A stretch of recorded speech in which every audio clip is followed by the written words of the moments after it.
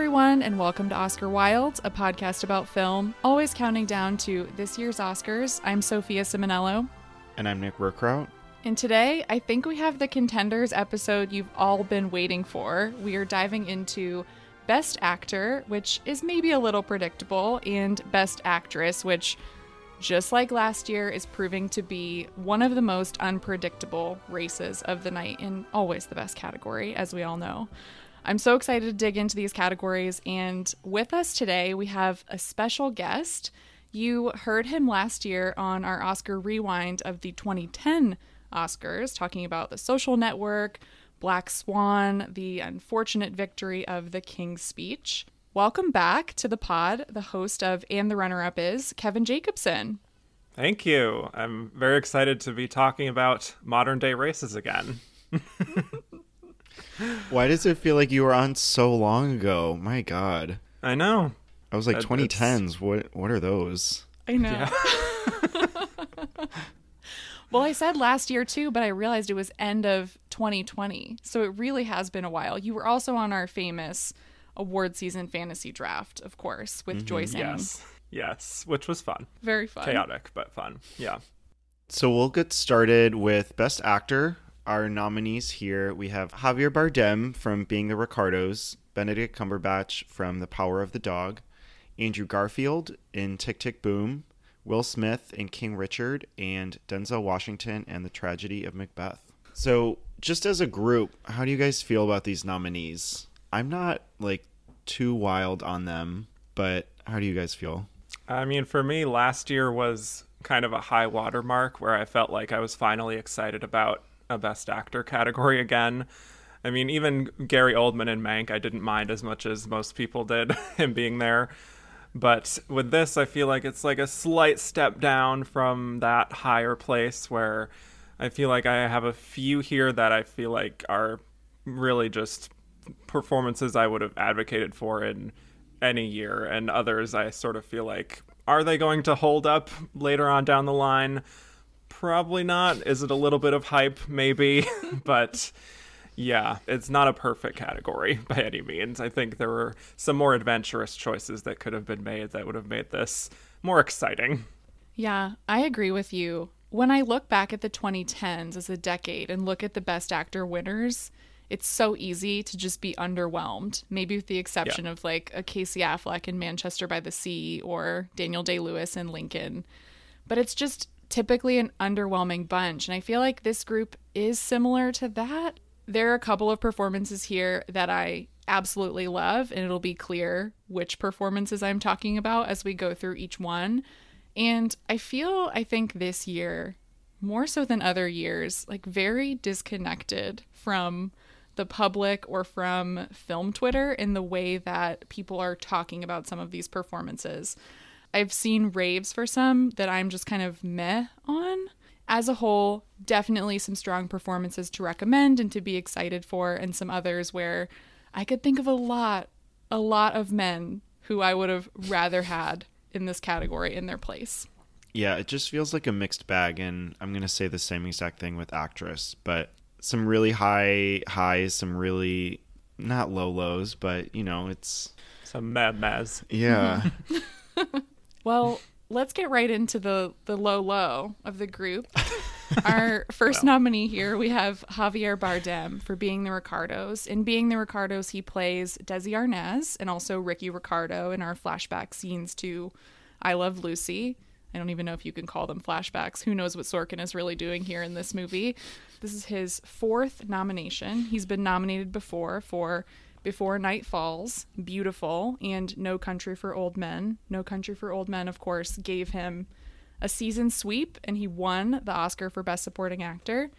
This season, he was nominated at the Golden Globes and also at the SAG Awards. I'll ask you guys first. I think just thinking of Bardem as an actor and in his career, how does this nomination compare to his other nominations or performances in his career for you guys? Well, for me, it's the first time I think that he's played like a real person and got nominated for it. And this is probably going to foretell sort of my thoughts on a lot of these performances, is that I tend to gravitate more to original characters. And so kind of for that reason, I just look at this as him doing something different, but also sort of a step down from what he's done before. And it sticks out to me compared to his other nominations, I would say. Not in a good way. Not in a good way, right? I should have said that, yeah. I mean, this whole Sort of movie just has some very interesting performances, and this is one, when I saw it, I was like, please don't nominate this. Like, he's done much better work before, and it's like, oh no. And then you get that wonderful scene at the end. Like, it's not my favorite. Obviously, No Country for Old Men is just a high standard, especially for him. So I also feel like this is a step down. Yeah, I agree with you guys. I think that his performance in No Country for Old Men is one of those like signature supporting actor wins for me. I think of the coin toss scene. I think of just how violent and terrifying he is, and that wig that he wears, which Judi Dench also sports in Belfast this year. But this performance, it just feels kind of like a waste of a Best Actor spot. It feels really uninspired. I think I left the film thinking Nicole definitely is getting in. This is such an Oscar bait type of role. It feels right. She's playing a real famous person. And I also said J.K. Simmons. At the time, I thought, maybe he seemed to kind of grasp the William Frawley character, but Javier was like, he was not on my list to get in. And I partially think this movie and these performances were sort of bound to fail for me, because as a kid, I had this deep attachment and association to I Love Lucy, because I watched Nick at Night a lot. Like, I watched Mary Tyler Moore. I watched I Love Lucy. I watched all of those shows, even like All in the Family. So I just had a certain idea of what this movie could be. And part of that is just that Javier is so miscast. I don't think he is the right choice to play Desi Arnaz or Ricky Ricardo. And part of that, of course, too, is he's not a Cuban actor. And I think maybe let's talk about that a little bit. What did you guys think of the controversy there around his casting? Yeah, that's kind of been like an interesting discussion happening over the last maybe 10 years or so. The idea of honoring like who a person is in the casting, and, gay characters and trans characters and, different races and ethnicities. But it's just the kind of thing where I'm like, I look at the performance and I don't really see what it was about him in particular that felt like it would lend itself to playing Desi Arnaz. So even though it's like, it is kind of a problem that he has no Cuban heritage, and he's playing this very famous Cuban person that people know very well, it's also like an added layer, the fact that he doesn't even really like transcend and actually convincingly play someone of Cuban descent. So it's sort of a mess all around for me. I mean, was the controversy a little like heightened? Probably a little sort of too out of control for my own personal taste, but yeah, I just, again, sort of like fundamentally disagree with the casting. Do you have a better alternative for who should have played him then? Yes, I do. It's Oscar Isaac. Thank Perfect. You. Love it. I mean, I don't know how that would work with like Nicole Kidman, because she's a bit older than him, so maybe they would have to find a different Lucille, but he can sing. He's actually of Cuban descent. He's in the right age range of what Desi was at this time. Like, Javier Bardem is like straight up in his 50s. And in this movie, I literally had to look it up, and Desi was like 36 or so when these things were taking place. So yeah, it's just a bizarre thing from a lot of different angles for me.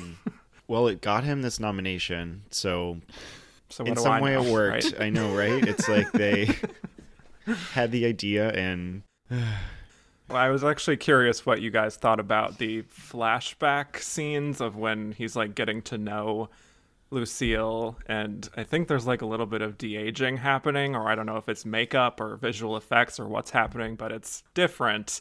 and he's like doing his singing. Like, what did you guys think of that version of Desi? Not the singing.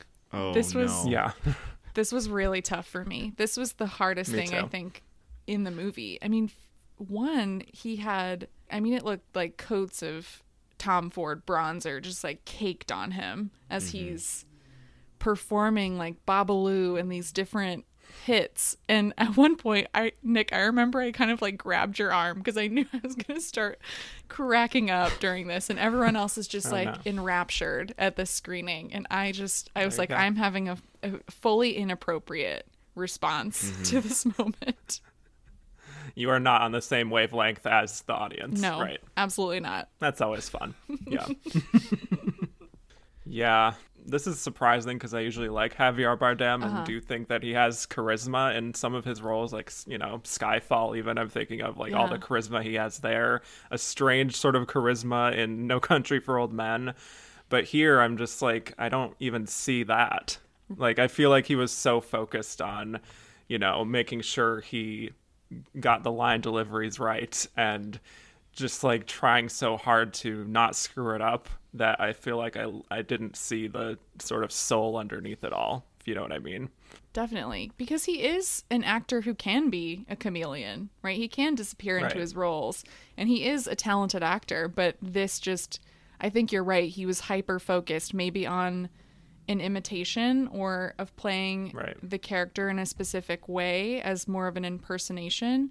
Part of that might come down to, I know he and Nicole were both a little bit rattled by the public's response to the casting, so I don't know how much that maybe played into making him more nervous on set, but yeah, unfortunately the performance is just unsuccessful for me when Bardem is an actor I typically like. I do like him as an actor as well. It's just he's played calculated so much better before, and here it's just loud. Like, yes, he's trying to be a real person, but he's not holding anything back, and that's, I think, what I like to see in any performance. And we can talk about the ending. If that's not your Oscar clip, then what is? You know it is. Before we get into the Oscar clips, so just for our listeners, for these Contenders episodes in particular, where we go through our acting contenders, we will each share what we would select as their Oscar scene. So fingers crossed the Academy decides to include clips for our nominees.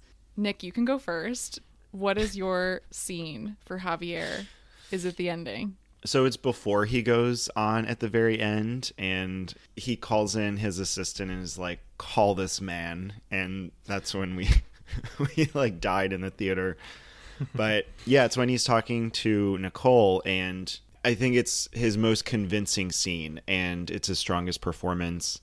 And if we're figuring out like a 15-second clip, you know, you can easily find a good chunk there where he's acting.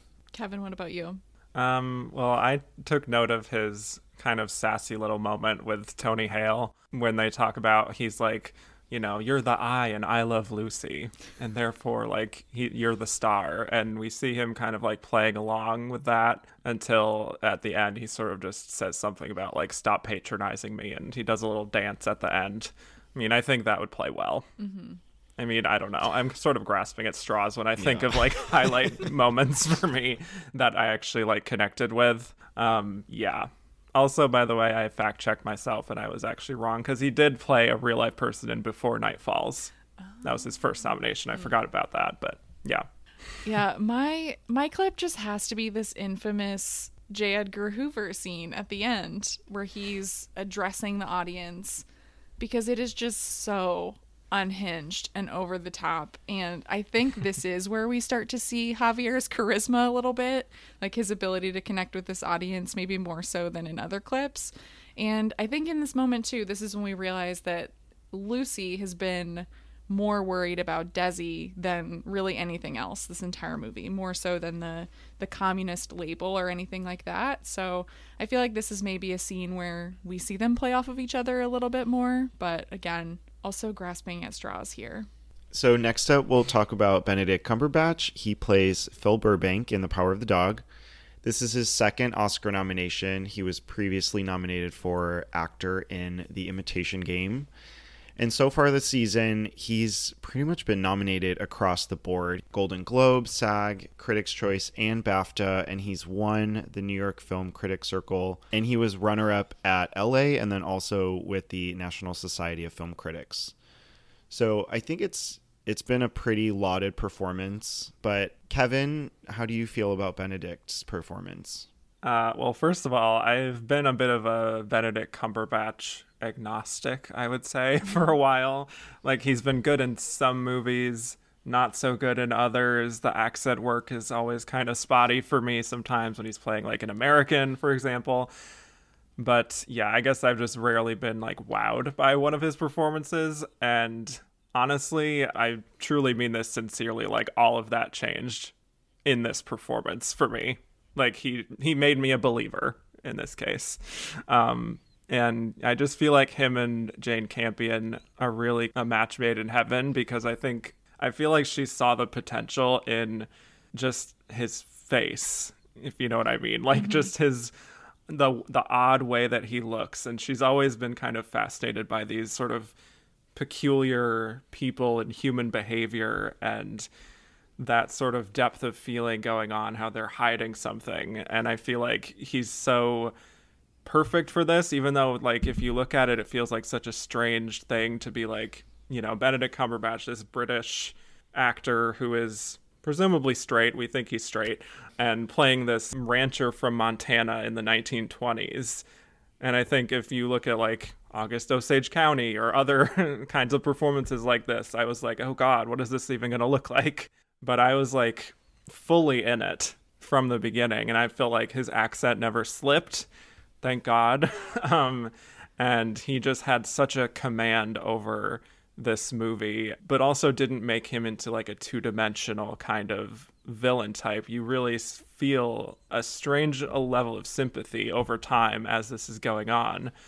And a lot of that is just like his face and the way the camera's like lingering on him, which is why I think, you know, like the different elements of the film itself actually are combining to help make this performance successful.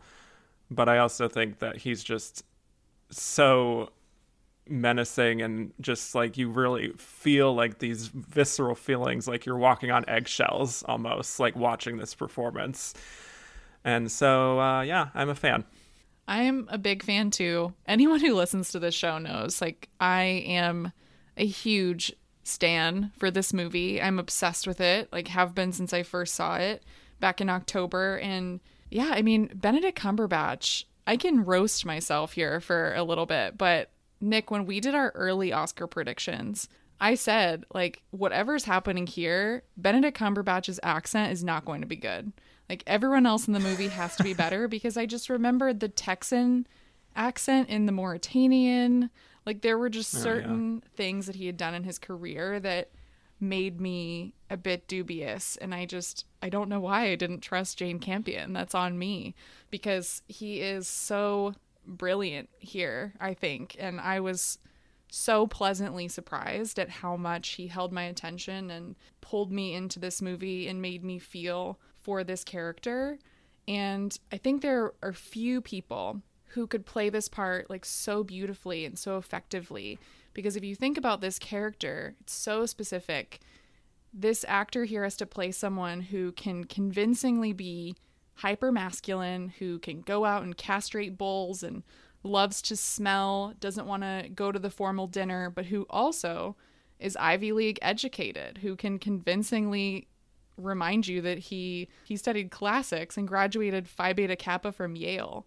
Like, that's a very specific person, and I'm always stumped trying to think of another actor who could have pulled that off in the same way, as convincingly. And I just think this performance is beautiful. He works so well alongside his other actors, and the performance evolves throughout the film as we see his guard continue to be let down a little bit, and it becomes, it just hurts you more to see him in this film. And yeah, I think his scenes with the other actors shine, like with Kirsten Dunst, with Jesse Plemons, with Cody Smith-McPhee, of course, but even in those silent moments when he's in nature alone, you feel so much from this performance, and I love it. And I'm almost glad that I doubted him because I think it made the reward that much richer when I finally saw the movie. Yeah, even if we're just comparing these two performances we've talked about so far, like this is that calculated holding back acting that I wanted. And like that is a Campion film. That's what she's trying to portray by every little moment in this movie, but he pulls it off. He really knows when to let out or when to hold back. And like watching him torture Rose when he's playing the banjo, it's awful to watch, but he is so good at it. And then when he turns around and wants to befriend Peter, it's like, wait, what is he trying to get at? And so it's just constantly making you think as a viewer. And I agree. I think this one is a much deserved acting nomination. And a much better nomination than The Imitation Game. Like The Imitation Game feels like that kind of standard first nomination for an up-and-coming British actor playing a real person just in this film that's like lauded by the industry a little bit, but he was never going to really win anything compared to this, which is just like he's in full command. But also interesting to me that these two performances, this and Imitation Game, he's playing like a repressed gay man, like very specifically. But there's a world of difference between those two performances for me too. It's just funny how that sort of worked out that way for him. And so much of that, right, goes back to the relationship with your director. And I think that Jane Campion like understood his like cat-like features too. Like he has a very cat-like face, and I think the way that he moves throughout this film in certain scenes is very similar to the way that a cat would. So I really like that as well. What would you pick for his Oscar scene? There's so many, which is interesting, is that I don't think there's like an obvious one for me, but I do think that the ones that best showcase just what this performance is are the ones where he's just like said something horrible to someone or he's done something horrible, and you can see like the weird amount of satisfaction he gets out of like torturing the other person. I think that sort of is a good representative of this performance. So I think one of those kinds of scenes, like something in the beginning where he's making fun of Peter and the flower and everything there, or the dinner scene where he's just showed up late to dinner and he's really like torturing Rose in that moment. But it's hard to really judge because I don't know like the amount of time that these Oscar clips require, so it's hard to like condense it into like what kind of time frame are we looking at here. But probably a little snippet of that dinner conversation, I would say. Yeah. Mine would be at the end when he finds out that Rose gave away the hides and he's yelling at George in the barn, and that precedes another great barn scene. But these are louder moments. I think it's just an easier acting showcase, but I do like what he's doing here. And George is just like taking it in and like relax, you know, she's going to do what she's going to do. Like she's a mess, but yeah. What would yours be, Sophia? I was going to say so many good barn scenes in this movie. Yeah, it's so hard for me to choose, but I do think I'm going to go with the moment when I first realized I was watching just this showstopper of a performance, and that's at the beginning. Kevin, the scene that you mentioned with the flowers at the table. You see him, first he's standing up at this table, then he sits at the head, and you just feel his silent control over this group after he's just snapped at all of these people for being loud and playing music. He just shows his dominance there, but also you see as he's like spinning the flower around and mocking Peter, there is this curiosity there, and you start to wonder, why is he interested in this Peter character in this way, or why is he tormenting him in a different way than he is reacting to the other people in the scene? So I would say anything like that, but there are so many. I don't think I'll be angry with anything they show. I feel like it's all good to me. Yeah, really the whole movie is sort of like its own Oscar scene for him. Like truly. Show the whole movie. There we go. Make everyone watch it. All right. So our next nominee here, we have Andrew Garfield from Tick, Tick, Boom. He plays Jonathan Larson, the playwright who is most famous for Rent, I would say. This is Andrew Garfield's second Oscar nomination. His first was for Hacksaw Ridge. Unfortunately, not The Social Network. This season, he was nominated at SAG and at Critics' Choice and also won the Golden Globe for Comedy Musical. How does this nomination compare to his other nominations or performances in his career for you guys? First of all, I'll just join the chorus and say that I love Andrew Garfield. So I'll just get that out of the way. So I've been sort of following him since The Social Network, and let's also stick up for Never Let Me Go, which I think he's fantastic in from that same year. But I feel like he's always sort of had like that sincerity to him. Like, he's not a cynical kind of actor. Like, he just really gives his all to pretty much any of these performances. And I think something like this really, really lends itself to that particular brand of sort of like eagerness that he just naturally has. So this is a case where, as opposed to like Javier Bardem, I'm like, this is like fantastic casting here. Like, I can think of very few actors who could have pulled this off as well as he could. Well, if we're comparing nominations, these two movies couldn't be any different. He plays quirky so well here, and I like what he does. I didn't really know of Jonathan Larson before or like have seen footage of him or anything. So I think from what they're telling through this movie, we get to see a really unique side to this character, this person. And I think he pulls off singing pretty well. I don't know how you guys feel about that. Well, he learned to sing for this this role, which is wow. crazy to think about. Like, I would have assumed that he had, a lot of singing credits in his career, because I think he does pull it off really convincingly. I think this is just an excellent nomination for a person like Andrew Garfield. He is just a very warm and charismatic person. I love just like watching interviews with Andrew Garfield and hearing what other actors have to say about him, because he just seems like such a lovely person.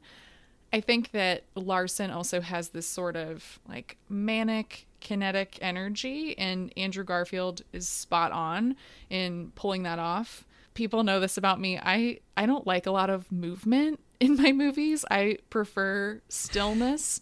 Part of this might be I'm also just not a musical theater kid, but I will say this performance did work for me, and he is like incredibly committed to this character. I think he nails it. It will always just be like a harder performance for me and a harder movie for me to connect with, I think, compared to other dramatic performances that we get. In a way, I think of him as like a modern day Tom Hulce in Amadeus playing Mozart, and I've always been more of a Salieri fan, so I'll compare it to that. That actually does make sense, yeah. And I'll say that he really has so much theater kid energy in this role, for better or for worse, where it's like either you're drawn into that kind of energy or you're maybe kind of repulsed by it. Some people I've seen who just don't like this movie are just like rejecting it out of hand because of that kind of energy, I think. But either way, I think he does just sort of embody that very specific kind of person who's like kind of narcissistic. He can be kind of an asshole sometimes. He's not like always thinking of other people so much as just himself and his art and how much he can change the world through what he does. But again, it's just like so consistent with what that kind of a person would act like, that it's like it's hard to really fault him, even if you are sort of repulsed by the things that he does in a few times. Exactly. It's one of those, like, if you like it, you love it. And if you don't like it, I think you can at least still like respect it and see his commitment to the character. And he does do a really good job. And he's just very expressive. Like, it's a very hard on your sleeve kind of performance too, where it's like you can look at it and you'd be like, wow, that is a performance. Like, it's hard to not see like just so much that he's doing. But I do think there is some substance underneath all of that he does make you care about him and just his good intentions. Jonathan Larson, his good intentions with wanting to change the world, even if he feels like he can't or he's stuck. And I do also just like those moments where he does get stuck and he has these obstacles, and like the scene I'm thinking of is with him and Judith Light, and she's telling him that, you know, the musical isn't going forward basically, and he has to write the next one, and you just see just like the devastation on his face. So he's a good actor, he's a good reactor, he's so dialed in to every scene basically, and I just think it really works from beginning to end. So what would you pick for his Oscar scene? I would actually pick the scene that you just mentioned, Kevin, with Judith Light as his agent, and just seeing his face when he realizes, like, everything that I've worked for, everything that I've pulled off, all of these last minute hurdles that I've cleared to somehow get this musical going and together, it's still not going to be this one. It's not enough. And I think that's definitely a struggle I think that a lot of actors and playwrights and artists have. It's just like, when is this going to work for me? When is this going to be the one? In addition to showcasing his abilities there as an actor, it's a scene that I'm sure a lot of people in the Academy will be able to relate to and connect with. Yeah. This was actually another tricky one for me, but I think if we're to look at like one of his performance scenes, I would say probably the performance he gives at the end, which is not the very end, but outside of the piano when he's singing Why, which he's like singing about his friendship with Michael, and he's just like very emotional. He's tearing up. I mean, if there's, I feel like any scene of him performing is a showcase in and of itself, because again, like, this is his first time even being a singer, and he's doing it so convincingly. Yeah, mine would be 3090. One, I love the song. Two, you're talking about this manic energy that he has, and, you know, very theater kid energy, and that's how he starts the movie. Like, he is on. Like, it's kind of tiring watching him because you're like, oh my gosh, where's all this energy coming from? But he's great. I think showcasing some of the singing, I feel like we don't usually get that in Oscar clips. I just had a flashback to Rami Malek's Oscar clip of lip syncing. I really think I eliminated that from my mind because that race was so traumatic for me the whole season. Yeah. I apologize. It's okay. I'm reminded of it every once in a while. So our next nominee is Will Smith. He plays Richard Williams in King Richard. This is a long time coming for him. He's been nominated twice before for Ali and The Pursuit of Happiness. This season, he won Golden Globe for drama and SAG, and then he was also nominated for Critics' Choice and BAFTA. How do you guys feel about this performance in terms of his previous nominations? Yeah, I mean, it is kind of funny to me that this is such a long break that he's had since The Pursuit of Happiness. I mean, when you look at the choices that he's made in his career, maybe it's not like as surprising in a few different cases. I think he had a few opportunities to go in the route of like chasing an Oscar, quote unquote, that he just wasn't really interested in as much. But yeah, I mean, this is like yet another example of Will Smith just lending that X Factor kind of charisma that he's always had and he continues to have. But this is in such a different mode compared to, like, you know, Pursuit of Happiness, even though that has to deal with fatherhood and all that. And Ali, when he was much younger, that it's sort of refreshing to see him in this kind of a role that isn't so much relying on him just being like the dashing leading man, kind of like super charming kind of Will Smith that we know and love. And it's sort of like a different version of that. Yeah. It's interesting when you think about his career because he is like just this outgoing, charismatic star. I feel like everyone knows who Will Smith is, and most people love Will Smith. And usually he brings that into his movies in a really savvy way, as any good movie star would. And I think what's interesting here about this role is that it feels like the kind of role that happens for leading men who are meant to eventually win an Oscar. And we can talk about that with will win and should win and all of that. But I think what I like most here is that he still has that charm and charisma in the part, but this character is particularly difficult. He's overwhelming, he's obstinate, but also he lets his other actors in the scenes rise to the occasion with him and sometimes steal the scenes right away from him. Like, I think about certain scenes with Anjanou Ellis when I'm like more attracted to what she's doing, or scenes with John Bernthal or Sanaya Sidney, and I think that is the mark of an actor who has gotten to a particular point in their career with their own confidence and their own abilities, like as a performer and as a leader on set. And I feel like that's what he's doing here. And I do think it's a really well acted movie. You remember when you're watching this too, that the story itself is just like really incredible, of the Williams sisters.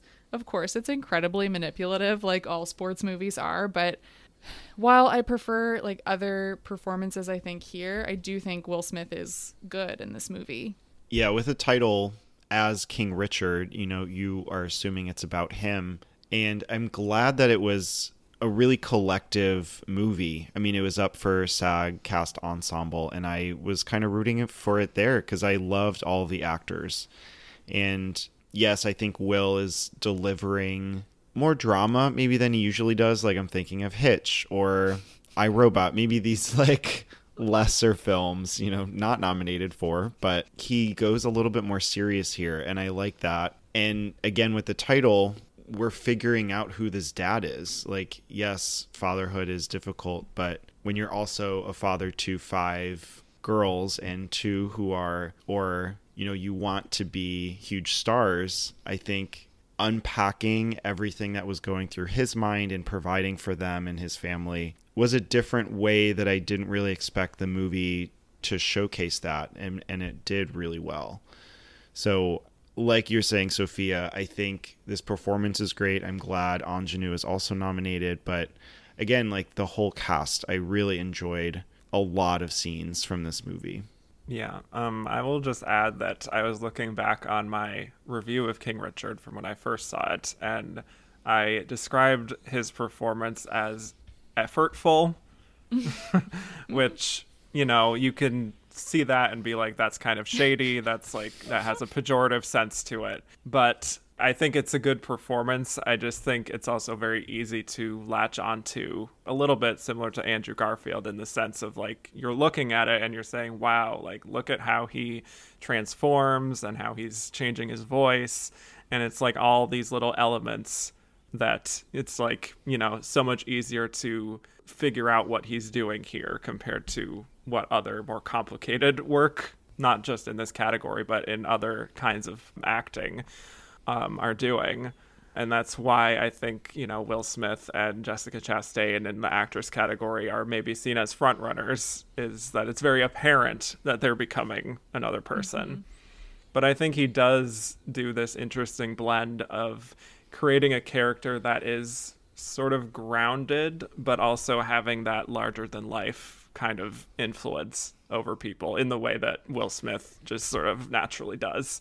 Although I remember watching it and having the sense of like, he's good in this role and he certainly commands a lot of attention, but there's also like a little bit of it that's not quite connecting with me in a way that makes me feel like this is like a home run sort of situation, not to mix sports metaphors there, but it's just like there's so much muchness to this performance, and it's so easy to see everything he's doing.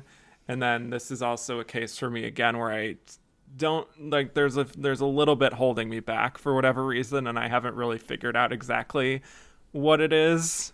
I don't know if we can unpack that somehow here, but I like Will Smith, but there's something here where I'm just unconvinced that this performance is like fully deserving of, sure, it can be deserving of a best actor win, but is it the one of this year? Like, I'm having trouble with that. And I think part of it is because I still see Will Smith in this role.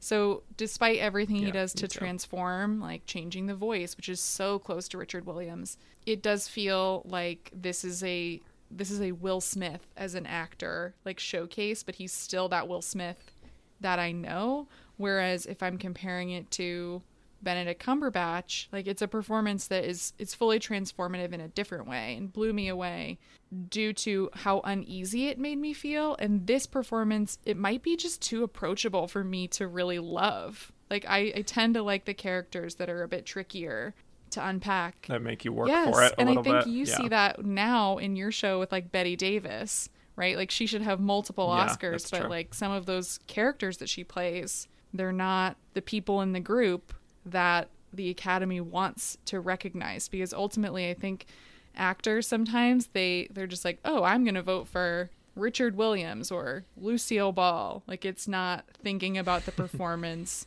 in a particularly nuanced way. I think that's what's holding me back a little. Yeah, that makes sense. Yeah, I just feel like also some of just the amount of the mannerisms and the voice and just the physicality of it sometimes gets in the way a little bit of the more layered emotions, and maybe that's partly just the script not always really diving as deep into some of the harsher elements of Richard Williams or just all of the racism that this family faced. It can feel like a little bit of a sanitized version and like a, Venus and Serena Williams approved version of this story, more so than something that, like, really digs deep into the more negative aspects of Richard, which it does in some lights, but it feels like it doesn't quite go far enough for me. So maybe it's just a sort of writing element in a direction more so than him. I wonder if he had any say in that, because if he was portrayed in a more negative light as Richard, like, do you think people would want to vote for him as much? I feel like it wouldn't be this, probably not. Okay, we have to vote for Will Smith now, so he can have an Oscar. So I feel like that surface level to understanding who he was is very much in his favor. And what would you guys pick for his Oscar scene? Nick, I think you're the warmest on this movie of the group, so you can go first. I think this is pretty easy when he's talking or coaching Serena at the end and they're looking at the stadium and he goes... Are you talking about the scene when he's talking to Serena and he's like, you're going to be the greatest of all time? Yes, that. Okay. It's very emotional. I'm sure I was crying and when this was happening. But I think it's sweet too. You get to see his softer side. And he has louder moments throughout the film, but I think this more emotional moment is something the Academy would totally love. I was going to say the other scene of him talking to Venus on the court I think it's like at nighttime, and he's just sort of telling her about how she's going to inspire so many young black girls with what she's doing. And he's like talking about his own background a little bit there. That's a good one. I think that's also what they just used at the SAG Awards. So maybe that's partly like the reason I would say that, but it feels like so perfect for him. Honestly though, like any scene with him talking to one of the girls, I think is probably his strongest moments in the film, and that nice connection that they have. Yeah, I would choose the scene when he's on the tennis court talking to Venus. I just feel like that's why the movie has been hitting the way that it has with audiences. Moments like that, I feel like those turn average sports movies into really good sports movies. You have to have scenes like that, and you have to have actors who can be really convincing, and he is very emotional in that moment. And you do feel, I think, the weight of the Williams sisters' legacy for black girls and for tennis as a sport, which is such a white dominated sport. So I think I would select that one. All right, let's get to our last nominee here. We have Denzel Washington, who plays Macbeth in The Tragedy of Macbeth. This is his 9th acting nomination. He's been nominated for Cry Freedom, Glory, where he won, Malcolm X, The Hurricane, Training Day, where he won, Flight, Fences, and most recently, Roman J. Israel Esquire. This season, can't forget that one. That's why this whole season, when people kind of started to doubt him a little bit, I was like, wait, you guys, remember? Roman J. Israel will always be the example. Yes. I'm like, if they're going to nominate him for that, they're going to nominate him for playing Macbeth. And this season, he was nominated at the Golden Globes. the SAG Awards and Critics' Choice. Got snubbed by BAFTA once again, which is their problem for sure. How does this nomination stack up to his other nominations? He's had an incredible career. He's an absolute legend. What did you guys think of him as Macbeth? Oh boy. Well, first of all, I'm just going to be upfront and say that even though I majored in English and I've read a lot of Shakespeare, the very basic side of me tends to feel like this kind of thing is homework. Mm-hmm. And that might be because it was literally homework for me for so many years that is just like intrinsic in me to be like, this is like vegetables sort of thing. But having said all that, what he does with the text, I think, is to make it feel very vital and very modern in a way that helps those people who might feel like this is going to be a difficult watch, that help to make it more engaging, really. And that's kind of what you want out of a Shakespeare adaptation, I think. And as far as like looking at his other nominations and just his career, I think he had like an interview recently where he said this was the last thing that he had never really tackled as like a leading Shakespeare role. And at this point, it's like he's sort of just done everything under the sun, and he's so shown himself to really morph into all these different kinds of characters, play real people, play iconic literary characters like this. And there's a reason that he is considered one of the greatest of all time. So maybe not for me like a win-worthy performance from him necessarily. I don't think he totally transcends to the point of being like, oh my God, we have to give him a third Oscar. But it's still like an incredible, charismatic, like we're so lucky to have Denzel Washington kind of performance for me too at the same time. We've talked about the tragedy of Macbeth, I feel like, quite a bit on the pod, and just kind of reiterating there, like, you know, making these characters older, playing off of Frances McDormand. These are all things that really, really work, and it's Denzel. You know, he is a theater actor, so he knows Macbeth really well. He knows how to perform in the right way, and that really fits him here. All of the monologues he does, like, I had trouble finding a scene because I was like, well, pick all of them. His work here is great. I've like been thinking about Training Day recently. Like whenever his name pops up, like that is what I go to. So I think that wasn't his first movie, but he's come so far, and he gets to showcase a lot of the things he's learned along the way in this movie as Macbeth, who is like a terribly complicated character to begin with. And I think he gives us all of the horror and the drama that we expect. It's funny that you mentioned Training Day, because I think one of the best things about casting Denzel as this iconic character, as this Shakespearean villain, really, is that Denzel is so good at playing villains, but he also, because he's Denzel, kind of dares you to root for him and to be on his side. And I think that's crucial to playing Macbeth. Like, any actor who attempts Macbeth, like, that is the thing I think you need to achieve to unlock the character for the audience. And I really still like have never seen Macbeth done like this.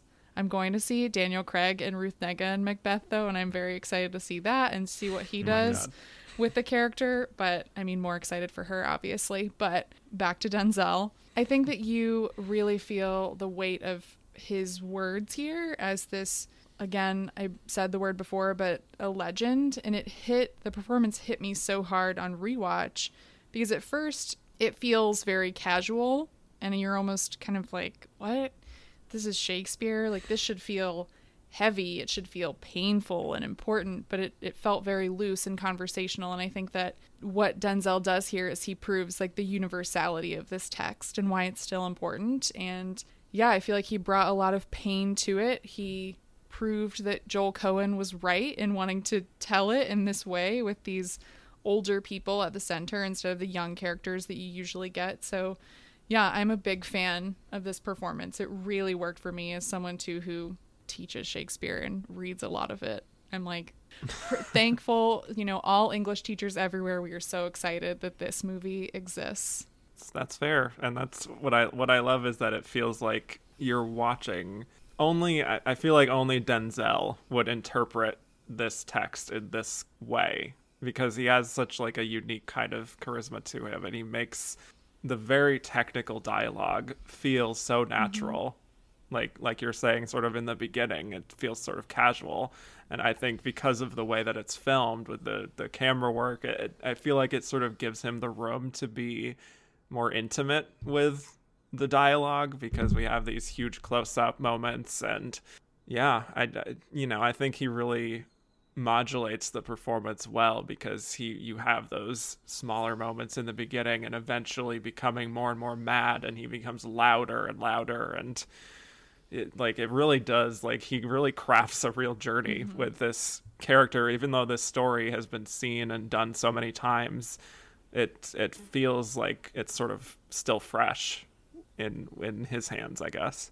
And what would you pick for his Oscar scene? Nick, I know that you mentioned you could pick like quite a few really throughout the movie, but did you settle on one?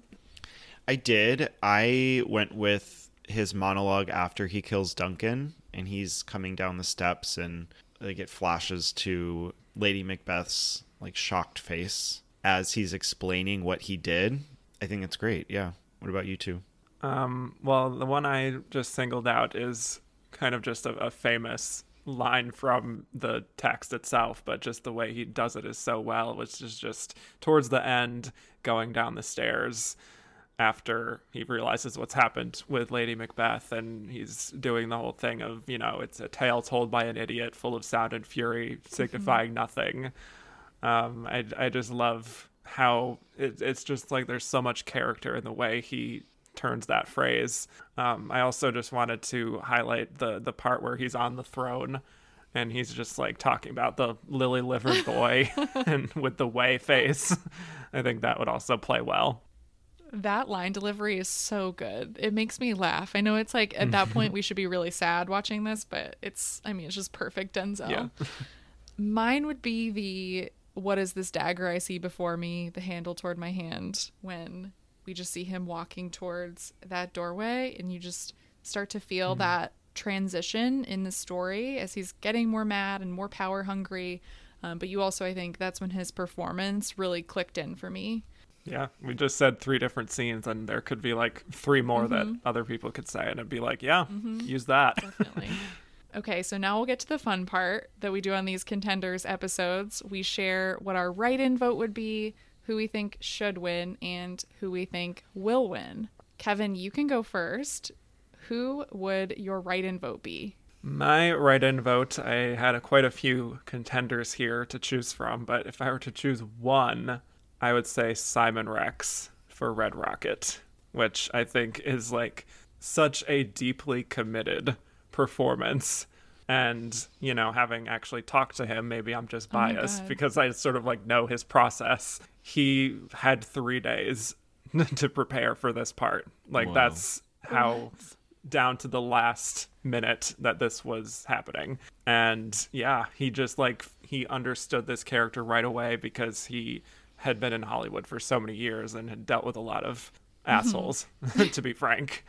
Just very similar to him, this character. And yeah, I think the way he managed to really, again, I feel like it's sort of like in keeping with some of the performances we've been talking about, which is playing someone who's deeply flawed and just kind of an asshole, but then he has like a weird sort of charisma to him that makes you want to just keep watching him almost in like a train wreck sort of way.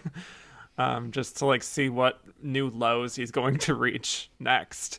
So yeah, I think that would also just be a cool nomination when you consider his career and sort of like where he's come from, and just, yeah. So I feel like that would have been one of my adventurous, cool nominations that I was talking about in the beginning that they could have made, but it was never going to happen. When I left the movie, I was like, damn it, they're not going to nominate him. But I was just like, he needs to be nominated. The performance is just incredible. It's like he is flying through the air with no safety net ever. It's a good pick. Nick, what about you? I'm going to go for the performance that I would say should be here over at least one. The movie that really didn't come out until after voting had happened and wasn't pushed.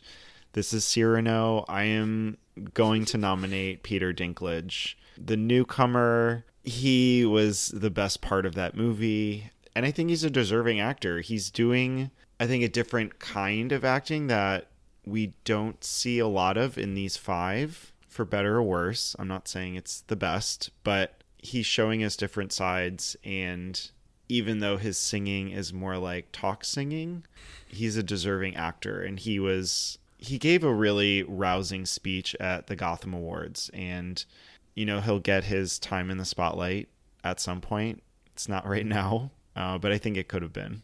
I just love your journey with Cyrano and that we're here. For all the hate that we gave it, I had to do something nice. Growth. I was between two. Simon Rex was my other choice, but since you said him, I'll go with my other pick. Always my truth. It's Adam Driver in Annette. It has to be. I mean, this performance just has such a high degree of difficulty, I think. There's so much to pull off. He, like Simon Rex in Red Rocket, is a complete asshole in this movie. He's a character you do not want to root for. Very complicated man. He performs stand-up comedy. He sings. He has a puppet baby. I mean, there's so much that he's doing here. And I think for the movie to work, you have to have a person who can pull all of that off in this lead role playing Henry McHenry. And Adam Driver is really the only choice for that. So I would have loved to see him here. But he was nominated for a César, which is probably more impressive for an American than an Oscar. Definitely. All good picks. Mm-hmm. Would have loved to see a lineup with all three of them, actually. Oh my God. Yeah. So who do you think should win, Kevin? I think Benedict Cumberbatch should win, but I do not think that he will. I mean, I've definitely praised him very heavily when we were talking about him, but it truly did come out of nowhere for me. Like how good he was in this, and totally surpassed any expectations I had, and really just is like creating a character that's very hyperbolic, but it's just one of those like unforgettable performances for me, in the vein of like not quite there, but like a Daniel Day-Lewis and There Will Be Blood kind of similarity for me, in terms of just like, this is a very not good person here that he's playing, and yet there's something weirdly hypnotic about what he's doing that I'm weirdly drawn in by it. For really similar reasons, I will say Benedict Cumberbatch should also win. He fully transforms and just shocked me by how much I loved him in this. Well, I'm going to say Will Smith just because, and go against both of you. Swerve. Ooh, she's different. And you're going to be really happy, I feel, because who do you think will win? I would say it's Will Smith. It feels like it's going to be him. It is. Signed, sealed, delivered for Will Smith, I think. Yeah, his SAG speech was great. I don't necessarily think it's a career best, but it fits. It's sort of his time, as bad as that sounds. Yeah, it's going to happen. And I know some people are saying, like, Benedict could win BAFTA, and then we're going to get this Anthony Hopkins type of situation. I just don't see that happening. I don't see the comparison there. I would love for it to happen, but King Richard is very popular with the Academy, and so is Will Smith. I feel like there's clear support in many different branches, so it's not just actors. I will say I was entertaining the possibility of Andrew Garfield, like, coming up the middle scenario. Probably like December, January, I was sort of feeling like, oh my God, everyone's talking about Andrew Garfield. Like, and everyone, it just felt like so many things were coalescing with Spider-Man and everything like that. But yeah, I feel like maybe it died down a little bit now. Yeah. I could see that too with like maybe SAG, but then when Will got SAG, it was like, okay, this is just the way that it's going to go the rest of the season. Yeah. Let's move on to the best category, Best Actress. Our nominees here, we have Jessica Chastain for The Eyes of Tammy Faye, Olivia Colman for The Lost Daughter, Penelope Cruz for Parallel Mothers, Nicole Kidman for Being the Ricardos, and Kristen Stewart for Spencer. What are your thoughts on this group as a whole? I am very fascinated by this combination of performances, specifically the characters that are here. Just from doing my own show, I sort of like to analyze like what is the sort of message that is being sent with the nominations and like the kinds of characters they are. It's just very interesting to me that we have two very classic Beatty biopic performances with Jessica Chastain and Nicole Kidman. You know, you could say that they sort of follow the same path and appeal to the same voter. And then you have these other two performances with Penelope Cruz and Olivia Colman, both of them playing original characters who are sort of like complicated mother types dealing very exclusively with motherhood and daughters and just like all of these heavy themes. And then it's like this weird Venn diagram where right in the middle of that is Kristen Stewart, because it's like a biopic performance, but it's very non-traditional. She's also playing a mother, and it's sort of like a more complicated type of thing in the vein of those more complicated mothers. So it's just like a weird sort of like everything working at once for me, just looking at what these performances, these characters are. And always annoying to me just how much we have like not much overlap with Best Picture and Best Actress, you know, in this particular race. There's none in Best Picture, and the most nominations for any is, I think, both The Lost Daughter and Being the Ricardos, both with 3, which is very low. So yeah, but overall I will say this, I don't know if this is like a hot take or not, but I think all 5 of these performances are very good, and I don't feel like there's one here that like totally sticks out as bad for me. So I'm okay with whoever wins this, generally speaking. I'm very middle of the road, like Kevin, what you're saying. I kind of want to feel like, oh my God, I want her and only her. And I don't feel that this year. I obviously love Olivia Colman, always. So she's kind of my default. But as a collection, it just feels chaotic. I'm just very mixed on these. But like, I'm glad Penelope showed up. That was a little unexpected, especially since this wasn't chosen as Spain's movie, so I'm glad she got in as like an FU to their nominating committee. What do you think of these 5, Sophia? I feel like I've gotten to the point where my movie taste has just radically differed from the Academy. When I look at these nominees, I have one that would be in my personal top 5 for the year. I don't necessarily expect that to overlap, but I think expect to be more passionate about this category. And I'm also just kind of like, well, whatever happens, happens. And I am kind of wondering if that's just like award season fatigue, or, you know, if because my very favorite didn't get nominated, I'm just kind of like burnt out here. But yeah, I think as a group, these performances are kind of what we were thinking might happen several months ago before we got any signs from different voting groups, which is kind of odd. And then of course we like changed things up and we ended up right back where we started with Jessica and with Kristen. But I think this is a fairly good group if we're looking historically at Best Actress lineups. Yeah, Kevin, as you're going through the years, like, does this hold up? Like, are there images of like, oh, this is what happened in whatever year? Not really, just because I feel like these past 2 years in particular have truly been the most chaotic I've ever seen in this category. So in the race, like the horse race aspect of it all, it's very, very new feeling for me, and just how things are shaping up. Because again, going back to what I'm doing in the 40s, it feels like there's always like one super obvious front runner, like everyone's talking about her. Like they've just emerged on the scene and oh my God, we have to reward this exciting new star. Whereas I feel like also lately we've just sort of been rewarding a lot of, you know, older stars, which I think personally is a good thing. But I feel like we're sort of weirdly getting out of like the ingenue phase And I guess like the closest you could say here is Kristen Stewart, but she's been in the business for so long now that it doesn't even really feel like that's the narrative for her. So yeah, this is going to be a wild one for me to get to whenever I get to that in like 3 years or something. Well, let's just dive right in. I think because I have some comparisons with Jessica Chastain, maybe to some 40s ladies. So Jessica Chastain, our first nominee here, she plays Tammy Faye Baker in The Eyes of Tammy Faye.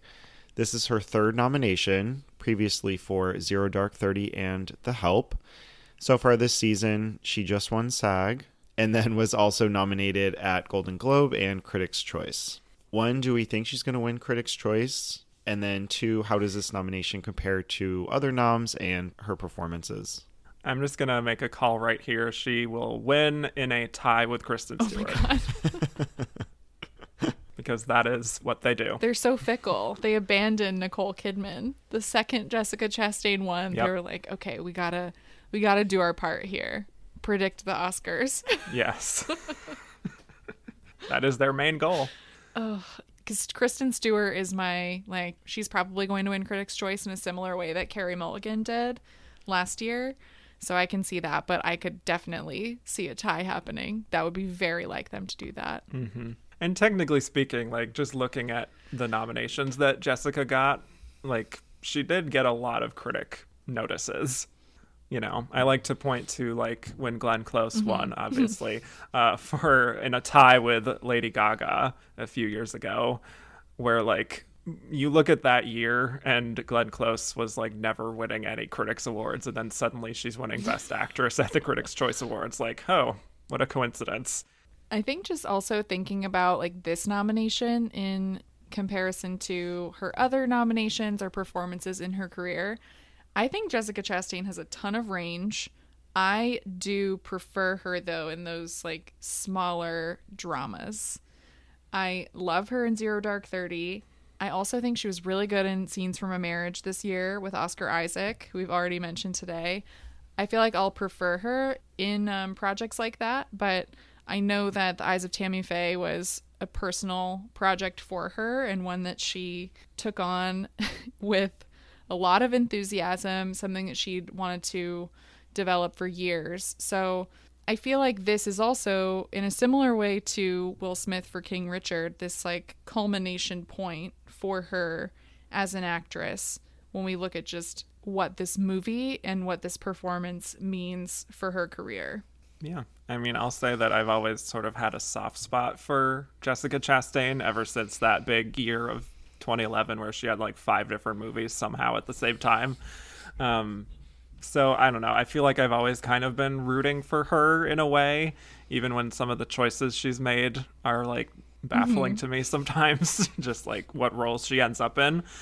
I don't know. I think she sort of got typecast for a while after Zero Dark 30 of just playing like these strong women who are very competent at their jobs.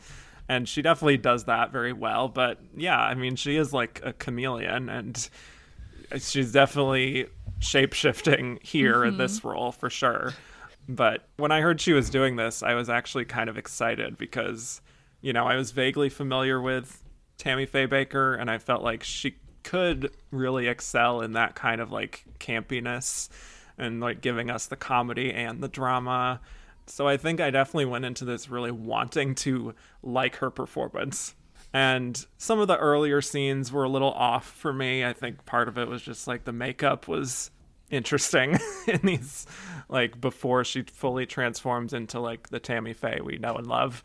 So the beginning half, really, I felt like, okay, I'm not really like feeling this as much as I want to be. But then when she does transform, and just like has all of the makeup on and is really like becoming Tammy Faye, that's when I feel like it really clicked into place for me. And she really finds the kind of humanity, I think, underneath all of that makeup and just of her wanting to just be she just wants to be a good person. She wants the world to be a better place. And she doesn't understand why everyone is so mean all the time. Like she just has like a very pure spirit. And I think she just has a kind of likability as this character that you sort of just want to root for her no matter what.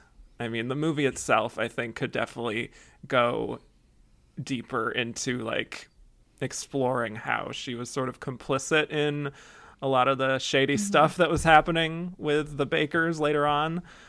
But I mean, overall, I think she did a pretty good job within the limitations of what the movie is. Nick, what about you? I have a different perspective on a lot of these because I hadn't seen I Love Lucy growing up. I didn't really know who Tammy Baker was here. So I'm seeing these people for the first time and trying to understand who they are. And I've said this before, I still saw Jessica through all of the prosthetics. I never really got lost in the character. Very different character choice for her, I agree. And that, I think, kind of pulled me out throughout the movie, just from how bizarre it was. And, I mean, we were just laughing, I feel like, throughout a lot of this when we saw this together, Sophia. So this is not one that I'm super hot on. And I think her trajectory of, like, maybe taking the season, I'm, like, still very confused by. This is maybe her biggest performance and like most transformative of her career, but I wouldn't say it's her best. Am I being mean? I mean, I think that's fair and understandable. I think the movie itself is kind of confused in what it's saying about Tammy Faye, and Jessica is kind of bringing that out in her interviews and in her campaigning, the perspective, I think, of who Tammy Faye was and how complicated her legacy is, and trying to kind of shine a new light on her. One that I think corresponds well with the documentary The Eyes of Tammy Faye that's narrated by RuPaul. I feel like that messaging is similar. But I also feel like Jessica's the only one who kind of gets what this movie should be, which is like camp. She almost is performing in it like she wants it to be a John Waters movie, not a Michael Showalter movie. And I do feel like what she's doing here, that would work best. I think that what she's doing in the second half of the movie, as Tammy Faye's like really declining, is really good work. It's fun to watch. The beginning, I do still see Jessica, and I have a hard time with the prosthetic work that's there. But yeah, I think that there's something else that's there with her that's interesting, is that she's incredibly earnest and she really wants an Oscar. And I don't mean that in like a mean, critical way, but I think that she's campaigning in a very particular way that I think that voters could connect with. I watched an interview with her and Nina West, the drag queen, talking about like Tammy Faye and how significant she was for the LGBTQ community and still is.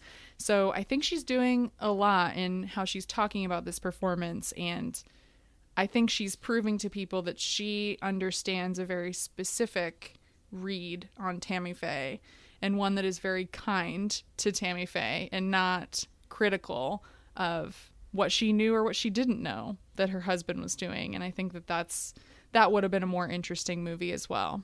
Yeah. I'm curious what you both thought of just the final scene for her, where she's singing the Battle Hymn of the Republic, and it's sort of flashing to her like imagining what this performance is versus what it actually is. I will say, just with that scene, I felt like I sort of wanted that sort of tone to be more present in the rest of the film, of her being like a little bit delusional and sort of like in her own mind with, you know, just everything about her. And I didn't want like this like very basic cradle to grave sort of approach that they took with it. I wanted it to be more like playing with different forms and stuff like that.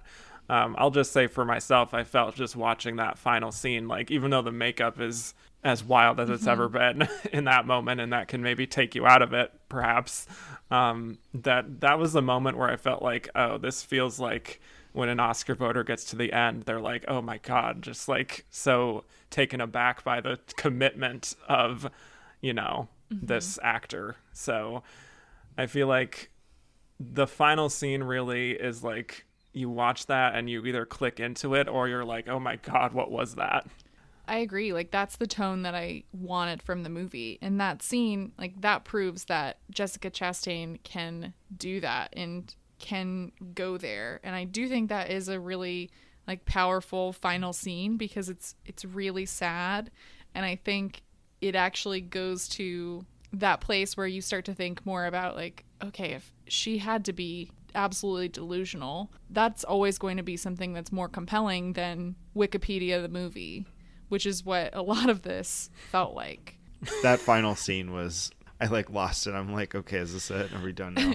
I'm gonna say quickly though, like when my parents, they're working their way through all these movies, and I always like look to them to see like maybe how the Academy will vote.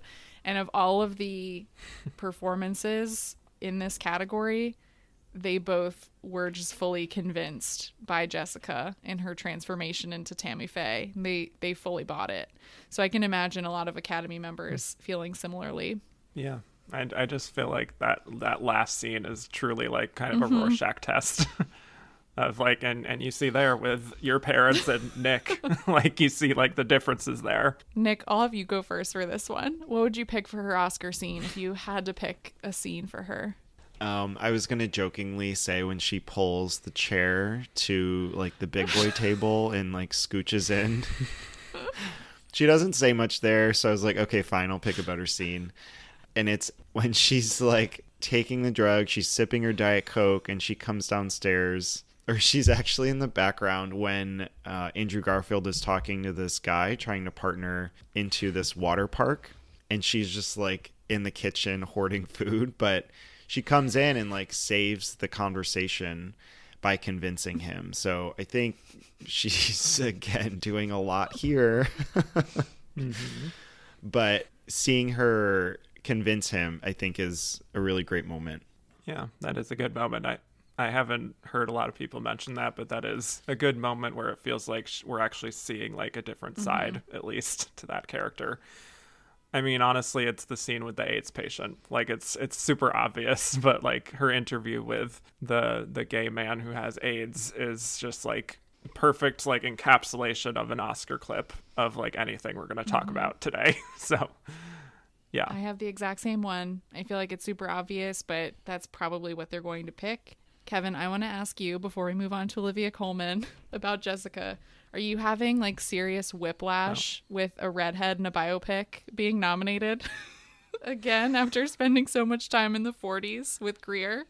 Yeah, a little bit. Although I will say that Jessica definitely gives me more as an on-screen persona than Greer. So there's That's fair. At least. But yeah, Oscar loves a redhead.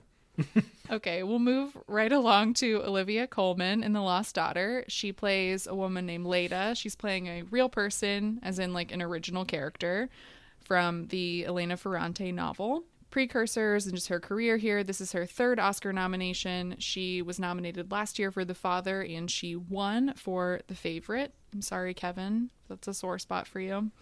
It's okay. I know. It's the truth. I get it. This season, she was nominated at the Golden Globes, SAG, and Critics' Choice, and she won a Gotham Award. What do you guys think of Olivia's performance in The Lost Daughter, and how does this nomination maybe compare to her other nominations and performances in her career? Well, first of all, I will say, like, this is an incredible role that I feel like so many actresses probably her age would have loved to have taken on. Even if it's like very tricky material, I could definitely see a lot of people being like, damn, I wish I could have gotten this part. There's so much to chew on, because I feel like this is also a role that gives a lot of flexibility to whoever is the performer to really sort of play with all the different layers of it and the different tones and really create a very complex person who is, you know, going after what she wants, and she feels good about things that she's done, but also is feeling guilt at the same time. She's taken this doll, even though she doesn't even really know why she did that, and we as an audience might not know why she does that. But there's just a lot of layers for her to play with, and I feel like she could have played it in a way that is more obvious, or really like made her into this person who just never should have been a mother, and she's just this awful person. But she has these moments where she is more caring, or she's like, you know, on the verge of tears, and I feel like she just has so much empathy for the character and just like how much pain she's in. And I think that's been consistent through all three of the performances that she's been nominated for, is like finding some true empathy for who she's playing and just bringing out a little bit of a relatability almost, for the audience. Even if someone like Queen Anne is like hysterical and doing all these over the top things, you still sort of like feel bad for her at the end of the day. And same thing with the father. And then here, I don't know if you're having like the same feelings of like, I feel bad for her, but it's like, I understand her. What's interesting I've also is that like, even if this might not be her most likable character, quote unquote likable, that she's played from these nominations, it also feels like it's like the most raw and probably the most relatable, and the one that she's showing like a different kind of person than we're used to seeing on screen compared to like, the Mad Queen type of trope that we've seen many times in film. Or with the father, like that's a very easy character to understand. Like this is one where you're kind of having to work to understand this character, which again is something that I tend to find more rewarding than biopics. Nick, what about you? Yeah, this is definitely a movie and a performance that you have to be plugged into the whole time. My brain, like once it flipped a switch and I was like finally understanding what was happening, I was like, oh my God, this is so good. And obviously Olivia is all the time, from TV to film, everything from The Crown to Broadchurch to The Favorite being one of my favorite wins, just because it's also very off the wall. We got to see a great side of Olivia there. And I think here it's so restrained, and playing off of Jessie Buckley is also Dakota Johnson playing alongside her. We're always asking, like, why is she doing this? What is she doing? Where are we going? Who is she running from being, and who is she trying to be? I think Maggie Gyllenhaal did a really great job with the script, with the directing, and showcasing these performances, and especially Olivia. We have a lot of range from her, and I think by the end you come full circle, you fully understand what is happening in her head, and I really loved it. Yeah, I think she's great here. I always think about one of my favorite Best Picture wins of all time, Ordinary People. People can criticize it, but one of the things that's most successful about that movie is that you have very complicated characters, and you have to wonder how those actors got those performances. And part of it is having a director who was an actor first. And I think having Maggie Gyllenhaal here, I feel that she's getting these performances out of her actors that like I've never seen before. When you see someone like Olivia Colman here, who's this very real person who does not want to, who realizes that like motherhood just isn't for her. Like that's more normal than people would like to admit. And she's just in top form. And I feel like Gyllenhaal, you can see by the way that the camera moves here, she sees that in Olivia. She sees that she's doing something different, and that she's found something in this character, and she's bringing it to the forefront. And I feel like with Olivia Colman, what's so powerful about her is that she has this look in her eyes that she's a little ornery, a little bit up to something, and we don't quite know what it is yet. And for a story like this, that's a character study, but that's also this sort of odd, twisty thriller, that is perfect. Like you need an actor who can do that, who can be really raw, like you said, and who can have something kind of hidden behind her eyes that you're waiting to come out, and it does throughout the movie. So I feel like Gyllenhaal and Coleman are a great match as a director-actor pair. She really brings a lot out of her, and I feel like it is such a great nomination for her because her other characters, I mean, every nomination that she has here is so different. It shows her range, but also her likability as a performer, even though she's playing characters that are far from likable in most cases. Specifically, I think this movie and The Favorite. So I'm a big fan of her performance and of this nomination too. Yeah, there's just like so much character in her face. you know? And I think, yeah, what Maggie Gyllenhaal's doing with like these extreme close-ups and the sort of lingering shots that we have of her is really like such a gift for her, and shows how much trust she had in Olivia, and to not have to rely on voiceovers or like these big scenes of dialogue where we're explaining everything. Like, we just understand her because she's showing us, she's not telling us, which is great. She just lets it all play out on her face. Yeah, she has so many great scenes with just her reacting to what's happening around her. Just like we see from like, I don't know how long it goes on, but it feels like the first 30 or 45 minutes is just like her on the beach, sort of just looking at everyone around her. And we're getting so much just from that. And also like obviously the scene in the movie theater, which is like the most relatable thing that I've seen in a film in years. So relatable. Personally speaking. Yes. Or just like the scene where she's talking to Dakota Johnson, and it's in those extreme close-ups, and she's saying that, you know, she felt amazing that she left her kids behind for 3 years. Just the different, all of like, there's a kaleidoscope of emotions that are happening there on her face. And when she's tearing up, it's just, my God. I mean, it's amazing, honestly. You know, I like to obviously poke fun at like the Glenn Close, Olivia Colman sort of feud thing from that year. But like, I truly have felt like so positively about Olivia, even in spite of everything that happened there.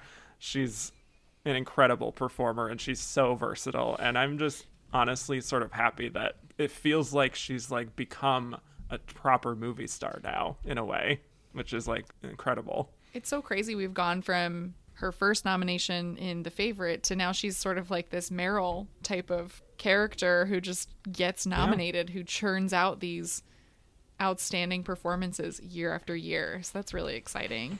And you mentioned so many great scenes. I think my Oscar scene for her would be when she's talking to Dakota Johnson about leaving her children. And we just get that masterful ability to show emotion there. And she just says, it felt amazing through these tearful eyes.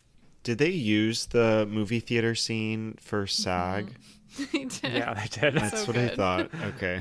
And they had to bleep out some of her lines. Well, that is my scene, and I want the unedited version because it is too So good. That's something also, like, if we're watching this, like, an average person who hasn't seen these movies, I would be like, what is this movie? I have to watch this. Oh, my God. So, like, yeah, get some eyeballs on it. So next up, we have Penelope Cruz. She plays Janice in Parallel Mothers. This is her 4th nomination after Volver, Vicky Cristina Barcelona, which she won for, and then 9. This season, she doesn't have any of the major precursors, but she did win at the LA Film Critics Association this year, also National Society of Film Critics, and the Volpe Cup. So how do we feel about Penelope's work with Almodovar in Parallel Mothers? This is a great performance, you know, and I'm so happy that she actually got this nomination after all, even in spite of all those precursor misses, because like, this is like a true example for me of a performance really making a film work, and like why you need an actress like Penelope Cruz to really handle this really tricky material, because I feel like there are a lot of different versions of this movie that could maybe fall flat or just be like ridiculous melodrama territory and go for those kinds of like cheap emotions in a way. And I think it's literally because of her that the film works as well as it does. And I just want to shout out her co-star too, Milena Smith, who plays Anna, who I think is really great. But yeah, this is incredible work from her, and playing a character who, again, you might not agree with maybe her actions and this decision that she makes to withhold this information about the whole switched at birth situation, but you understand why she does what she does, and you feel the pain hear what she's going through. Actually, I'll say that like when you had asked me to be on this episode, I felt like I probably didn't need to like rewatch too many of these because they were still pretty fresh in my mind, but this is actually one that I did revisit.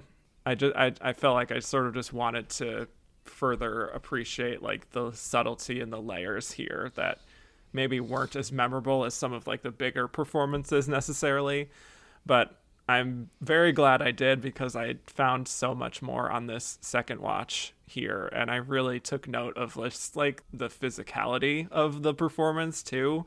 I mean, it's easy to sort of just talk about the internal work that she's doing, but there's also so much that she's expressing just with her body and just like how she carries herself. And I also like wrote down like there's like a sweatiness to her, if that makes sense.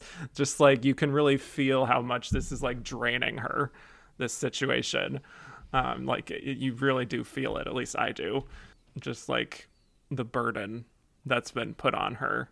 And I think you really, again, you end up sympathizing with her. And that's not easy to do if you feel like a certain way about, you know, her not coming forward with what she knows about the whole situation and everything. So another really, really complex performance here. And one that I think like this performance and Olivia Colman are going to age very well as nominees compared to others.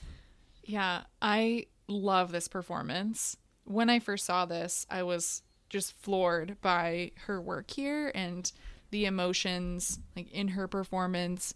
She almost seems just exhausted throughout this movie by this, like the weight of this secret. And it, I think, is my favorite collaboration between Penelope Cruz and Pedro Almodovar, because you can feel that they're so in sync, but she brings so much to it. I feel like in the early section of the movie when she has this secret and she's lying to herself and to others, you can see how much she's withholding and how all of those emotions are kind of trapped inside of her. And you can feel, I think, along with the score and with the screenplay, that this bomb is about to go off. And I think she modulates really well throughout the movie when you're thinking about like the tone and the pacing and just how the story moves. I just feel like this role is also so challenging when I think about the others. Like, yes, some of the other ones, they're playing like real people and they have to transform, but I will always be drawn, I think, to performances like this. You mentioned the physicality, very important. Just the way that she moves throughout the frame, the way she clings to that baby is fascinating, I think, in playing this complicated woman and mother. So I love this performance. I think it's just great work from her. Yeah, this and Olivia, Kevin, you mentioned how these movies are about motherhood. I think these are the two most nuanced performances that we have. I love Penelope. I also think she is Almodovar's best muse. And I love how she plays with melodrama. I mean, that is Almodovar, but we get to see restraint, lots of emotion. And as a mother here, too, I think we get to see like the best sides of Penelope. And this is another movie where, Sophia, like you were saying before about Will Smith, how he lets other people in the scene rise to the occasion. I think she's doing the same thing here with all of her supporting actresses. Yeah, it's a great ensemble led by women. Like all the performances are really good. She's a very generous actor. That is a testament, I think, to a good actor, is someone who can really play so well off of another actor, even if they are like lesser in terms of reputation, is really just giving it the same kind of energy that she would give to any of the people she was playing with in Nine, for example. Quite a few people from Nine in the Oscar conversation this year. Yeah, big reunion. Nicole, Judi Dench. If only Daniel Day-Lewis was back. It's okay. Yeah. So what would you guys choose for Penelope's Oscar scene? The one I picked was the part where she is like snapping kind of at Anna about like wanting to excavate this mass grave, and it tells her that it's like time that she knew about the history of Spain and this, the Civil War.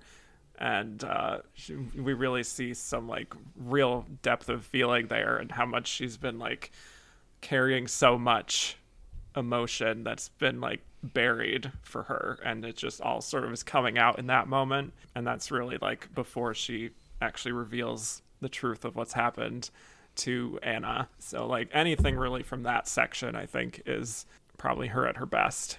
Just that like boiling point sort of moment. Yeah, she has a few of those in the movie. I picked a different one where she comes home and the babysitter is listening to music, and she's like, the headphones again. And she like picks up the baby. She's like, what if, you can't keep her on her back? What if she vomits? So just like a good short showcase for her acting abilities, her breadth of acting. I like both of those. Mine would be the scene when she gets the email that the test results are in from the first maternity test, and she sees that verdict, right, that she's not the biological mother, and you just like feel that her world is crashing down. But I think here it's where you really see how precise she is as an actress with her emotions, and like when to withhold, when to let them out. And it could have been like a melodrama, it could have been so soapy, but it feels just really believable, and you really feel for her in that moment, and you wonder, that's about like 40 minutes in, like really where it can go next from there. And credit to her in that scene for like making a shot that basically looks like Zoom. Right, exactly. Actually feel like the emotion of that. Definitely. Okay, let's move on to our next nominee, Nicole Kidman, for Being the Ricardos, who plays Lucille Ball. This is her 5th Oscar nomination. She was nominated previously for Moulin Rouge. She won for The Hours, which I love that win. She was also nominated for Rabbit Hole and Lion. This season, she was nominated at Critics' Choice and SAG, and she won the Golden Globe for Best Actress in a Drama. What do you guys think of this nomination, the performance, and just how it compares to the rest of her career? First of all, her Oscar track record is so chaotic to me. It is like very not indicative of what you think of Nicole Kidman performances as like the highest of honors. It just it doesn't make sense to me, honestly. I don't really know how this really relates to any of them, because it's like there is no rhyme or reason to it for me. But this is, it's a very committed performance. She's been very open about how this is the hardest part that she's ever taken on, which, is saying a lot considering all these different roles that she's taken on over however many decades now. But I think you can tell that she is putting in a lot of effort and like trying to nail the voice and the mannerisms, and also using a different voice for the I Love Lucy portions, like acting within acting, essentially. And I've heard Lucille's normal speaking voice just from interviews and things like that. It's not that far off, to her credit, of her actual speaking voice. Yes, there is like a little hint of Nicole's natural accent sometimes, but it's not as bad as something like The Undoing or things like that, where it's like barely even concealed, like how is this person supposed to be American kind of thing. So yeah, but she really does, I think, at least get the pitch of the voice really well. And she has just like that sort of commanding presence also, and just like a kind of brassiness, I guess, that you don't really see that much from Nicole Kidman, because I feel like she's often playing these more like ethereal types of characters sometimes. So I guess this is a little more grounded than we're used to seeing from her. But yeah, I mean, I always saw Nicole Kidman.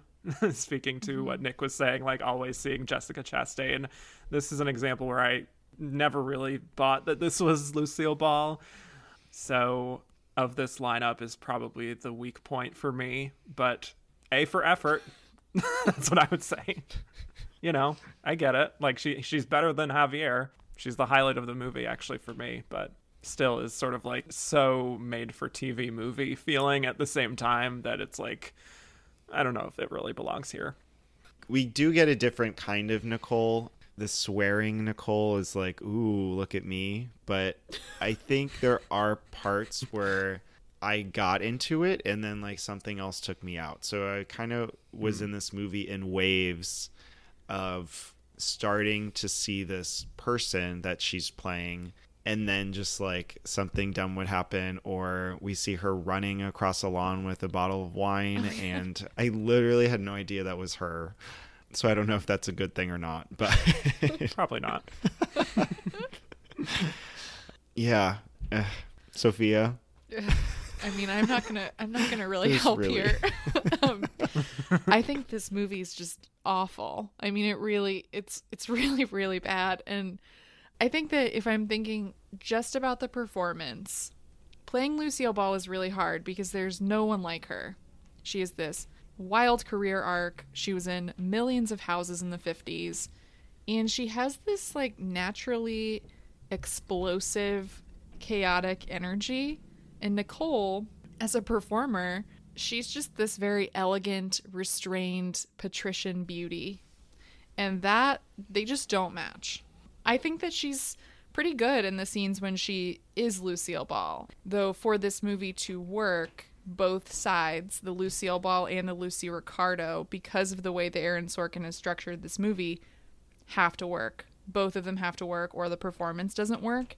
I don't think the performance works for me because of the Lucy Ricardo scenes in particular. When we're getting the episodes from I Love Lucy, my buy-in was on the floor. Like I couldn't get there, and it was hard for me to like connect with her. I feel like in the scenes when we see her as this businesswoman and we see her like working with the TV execs, I was more interested in that part and what Nicole was doing there. But the best Lucy performance this year to me was Christine Ebersole in Licorice Pizza, not Nicole Kidman in Being the Ricardos. I feel like she got the energy a little bit better, and that also could be because PTA is a better director than Aaron Sorkin. Yeah, you could say that. That's Is that a fair take. Assessment? Yeah. I don't know many people that would disagree necessarily. But I think maybe that also speaks to just when she was sort of allowed to just be, and without really having to like try to focus on impersonating who she was as Lucy Ricardo in the sort of, mythos of what we know and love of I Love Lucy. The moments behind the scenes where she's sort of just allowed to be this practical businesswoman are probably her at her best, I would say, because it feels like more natural. Kind of going back to the beginning of what you said about her Oscar trajectory and just her nominations, it's just so strange. Like, of course, she's nominated here for this Sorkin biopic when she, I think, is known for her originality and her career as more of a risk taker, like taking on these challenging original women. And here we have something that's kind of like standard Oscar bait. So that bums me out a little bit, but I don't think the performance is entirely bad. Like, I feel like people are ragging on it a little too much when the movie is the problem here, not necessarily the performance. The performance might be like a symptom of that. I was just going to say, I sort of just, again, disagree on the premise of her really being in this role necessarily, even though I think people were very mean about just like her appearance and things like that when she was first cast, and everyone's like, oh, they should have gotten Deborah Messing, and it's just, I can't handle that conversation again. But I also just feel like it wasn't quite there for me. I think we could have gotten like, Cate Blanchett actually does make sense. She was originally lined up to play the role, but she left for, I think, creative differences. Not a surprise. And I imagine her, I imagine like Toni Collette would have been very interesting in this part. Ooh, Toni. So, I don't know. I think of a lot of different. How about Jessica Chastain? Why not just do Oscar Isaac and Jessica Chastain? Give the people what they want. Another redhead in a biopic. Yeah. Honestly, now I'm just like, you said before about like patrician and everything, and I'm like, they totally would have had Greer Garson playing this role. if they decided to do this in like the 60s or something. God. Yeah, Sorkin. I feel like Sorkin would have loved her. So what would your Oscar scenes be? I mean, probably the whole, like, the scene that was practically written as like an Oscar scene, which is like, I am the biggest asset in the portfolio of the Columbia Broadcasting System, and all that whole monologue thing. Probably just that. Yeah. I feel like mine would be when she like brings back Vivian Vance and William Frawley like back in the middle of the night, and she has this speech about like her life and this curse that a witch puts on a girl about being adored by a man you love. It's like very Sorkin, very like West Wing feeling. I think she's good in that scene, and it feels very much like it would be her Oscar scene. Isn't that like the same scene, or is it like similar? I don't know. I think it is, maybe. I think this movie, honestly, like, it's all over the place for me. It's all a blur. I get it. I get it. What they should do is play the AMC intro. Yes. I mean, let's be real. That's what got her the nomination. But yeah, the ending, that's the main thing. There are some scenes where she's talking to Vivian that are pretty good, but again, it's kind of all the same. So... All right, Nick, are you ready to talk about Spencer? These last two, I'm dying here. Our final nominee, we have Kristen Stewart playing Princess Diana in Spencer. This is her first nomination. This season, she's shown up at Golden Globes and Critics' Choice and has taken home 22 Critics' Circle prizes, which is insane.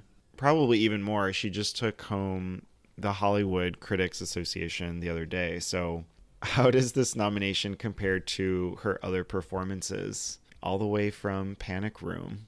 Yeah, also I just realized this is the only first timer that we're talking about of all of these performances. That's wild. It really is. Speaking of rubber stamping, my God. I will say for this, I do think that this is her probably entering a new era of her career here, for better or for worse of what you think about this performance. I feel like this will be seen as like an inflection point. And it's wild that she's like still so young and yet has had like so many different phases of her career with Twilight and like all these indie things that she's done recently. And with this, I do feel like it plays to her strengths as like a very internal actress that she really sort of excelled at with things like, you know, Personal Shopper, Clouds of Sils Maria, that whole style. But then also I think here it's definitely going to more extreme emotions than we're used to seeing from her, and is delivering like a kind of performance that is more sympathetic, I would say, than the sort of like cool, distant sort of thing that she usually tends to do. So, I mean, it's a very inspired casting choice, first of all, to have someone playing Diana who has like her own issues with fame and like a kind of shyness to her. And I do think that she taps into some of those reserved feelings for this performance. So like, if you look at it on paper and you're like, Kristen Stewart as Diana, what is happening? You definitely see the reason why this casting choice kind of does make sense. So I personally thought that she was very good. I understand why other people feel like this was like a miss, and that the movie is kind of like, what are we doing here? But yeah, I think this is a movie that is like very on the nose overall. I assume both of you were much more mixed on it than I was, but I thought it sort of succeeded, even if, like, again, it's very on the nose. I just feel like it's a very go for broke kind of approach that it has, and also what she has. And I don't know, I think she sort of taps into just like the fragile nature of Diana. Even if you might not like the approach that Pablo Larraín gives to the story, she does at least tap into that for me. So I was personally happy with this nomination, but totally get it if you weren't. I'm prepared. No, I think so. I'm going to say this. I know people take things personally because they really care about certain performances, and this year people really care about Kristen Stewart's performance, and I feel like online it was to a point where dissent was not allowed. I always just find that weird when that kind of thing happens. And when she was nominated, I thought, oh no, okay, the time has come. I have to share my opinion. I had been so good and like hadn't said anything really for so long. But I think what I'll say is just that I like Kristen Stewart as an actor. Her standout performance to me will always be Clouds of Sils Maria. I think that's her best work to date. I also love her in Panic Room, Personal Shopper. To me, my issues, though, actually specifically come from Pablo Larraín. I think that what Kristen Stewart is doing here is actually what Pablo Larraín wants. I feel like she understands the assignment, as they say. I just don't like the assignment. And I think that like she definitely gets into that like very fragile person with a lot of like tics who kind of like quivers and moves through rooms in a very particular way, and in a way that I never imagined Diana, this people's princess, to do. I think that, and that was a hard thing for me. And I think that the screenwriting here is just like incredibly uneven. I couldn't really go where Stephen Knight wanted me to go. To me, Pablo Larraín just isn't really interested in Diana Spencer. Like, he's interested in a particular type of woman, but it felt like a gimmick to use Diana in this movie in this way, when he could have just made a haunted house movie or made a movie about a woman who felt trapped in a house. I just didn't really know why it had to be this sort of voyeuristic biopic where during the Q&A he said it's all in her head. And that to me just like rubbed me the wrong way. I was like, it's really irresponsible to portray a real woman in this way. I just didn't really understand it. But I do think that Stewart gives the performance that Larraín wants. I was just so disconnected from this movie from about 20 minutes in on that I could just never really get on board with this. I do think that the meta aspect of the casting of Kristen Stewart is interesting, right? Like, she has a very specific relationship with the public. It is a very like millennial approach. Diana, if we think about her, she's always been like the most available or most accessible person in the royal family for people to connect with. And I think that that works really well with the persona of Stewart. So I really like the idea there. I just didn't buy or appreciate the execution. That's my piece. Thank you for your bravery. Lorraine just makes her into such a weak person. And I don't really know Princess Diana. I didn't grow up with her. I'm assuming she wasn't this horribly weak and fragile person inside. Like, I'm assuming she had some sense of dignity to herself, because the way... And I think my issue with a lot of these movies, or why I'm mixed on these groups of actors nominated, is that some of these movies aren't great, but the actors are doing what they can and have to with the material. And in that regard, I think Kristen Stewart did a great job. It's funny that this is maybe the only performance where I got lost in the character and didn't see Kristen Stewart at times. I think the hair, the costumes, all of the aspects around her do a really good job in masking Kristen. So I did like that. I did not expect to come out of that movie feeling that way. Every other part of this movie, the script, what Kristen Stewart has to do is like, I am so sorry for you. Some of these things, oh my God, I can't. Like the shots to Anne Boleyn, everything is just so heavy-handed. I'm very shocked that she's won so many critics' prizes. Not that it was bad, it's just seeing her win so many and not be the favorite or the front runner for the Oscars is just, they were very separate this year. I think it's important to also say, though, that like she didn't win any major critics prizes. Like, these are all just like regional critics prizes. Smaller ones. Yeah. And sometimes like those all kind of accumulate, or they start to go in a similar direction. I hear what you're saying. I also think, just talking about the voice quickly, because that was something I actually thought worked pretty well. Like, I think she nails her voice in certain parts. The harder part for me was that I had trouble almost understanding her in certain parts, because she does this kind of like breathy, like very quiet thing.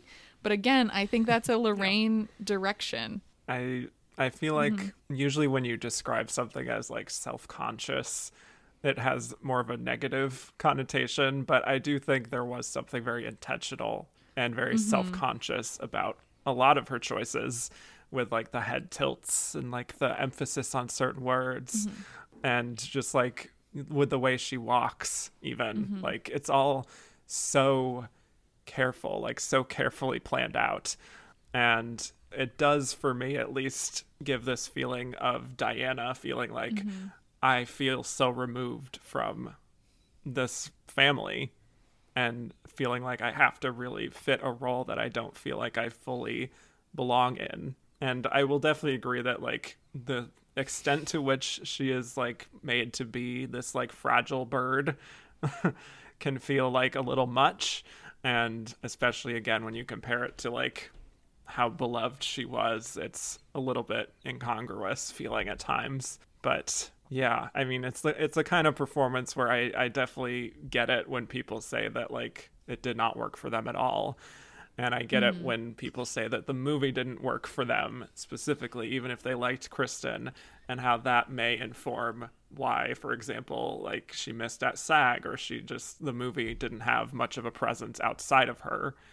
Like she sort of worked in spite of the strange choices of the movie, I guess. So what would you guys pick as her Oscar scene?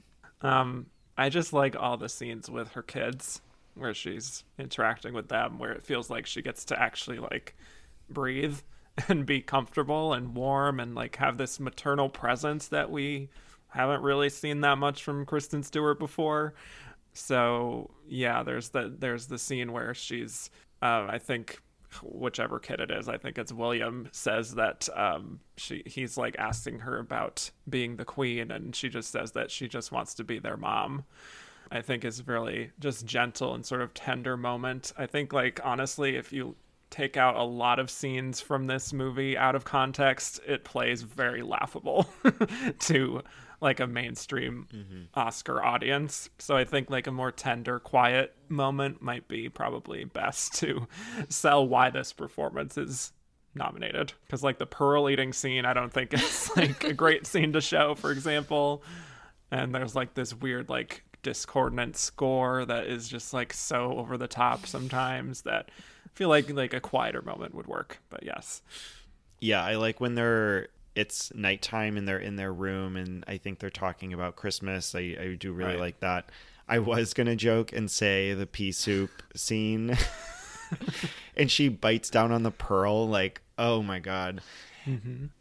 In a funny way, but also she doesn't say anything in this scene. It's all in her face. So there is some like great acting coming from that. It's funny you mentioned the literal discordant music. Like that came up as the subtitle. But then the cut to the actual orchestra playing this music, I lost it. I love that moment. I genuinely laughed in the theater. Me too. Oh boy. I actually picked the pearl soup moment just for fun because can you imagine? I mean, that just like is the perfect moment, especially because she's going to be the last nominee read. Yeah. You just have all these like very Oscar-y scenes beforehand, and then you get her eating the pearls in the soup as her Oscar scene. I feel like that's good. But they probably will go for one with her talking to the boys. Those moments in the film, like early on, made me oddly emotional. Like it was a lot to think about Diana and just her being a mom and what she wanted and you know how she felt trapped in this type of life. But I would pick the pearls. I'm just imagining like they play the scene and then it flashes to Kristen in the audience and she's like cringing in her like, Chanel. Oh God. Yes. So who would your write-in vote be? It has to be for Renate Reinsve for The Worst Person in the World. We'll still get to talk about this a little bit with screenplay coming very soon, but I loved her here. I think it's one of the more unique performances that we get this year. The brief moments that we did talk about it, we mentioned how we could connect with her as a millennial, as a 30-year-old, going through life, searching for love, and I feel like she just plays it so real and so relatable that it's super easy to dive into this movie and to kind of see yourself as Renate is. Yeah, I wonder how close she might have been to maybe getting a nomination, considering the screenplay. Oh my God. Yeah, I feel like it was coming on very strong. That's so sad to think about. Yeah, sorry. It's all right. But... Kevin, what about you?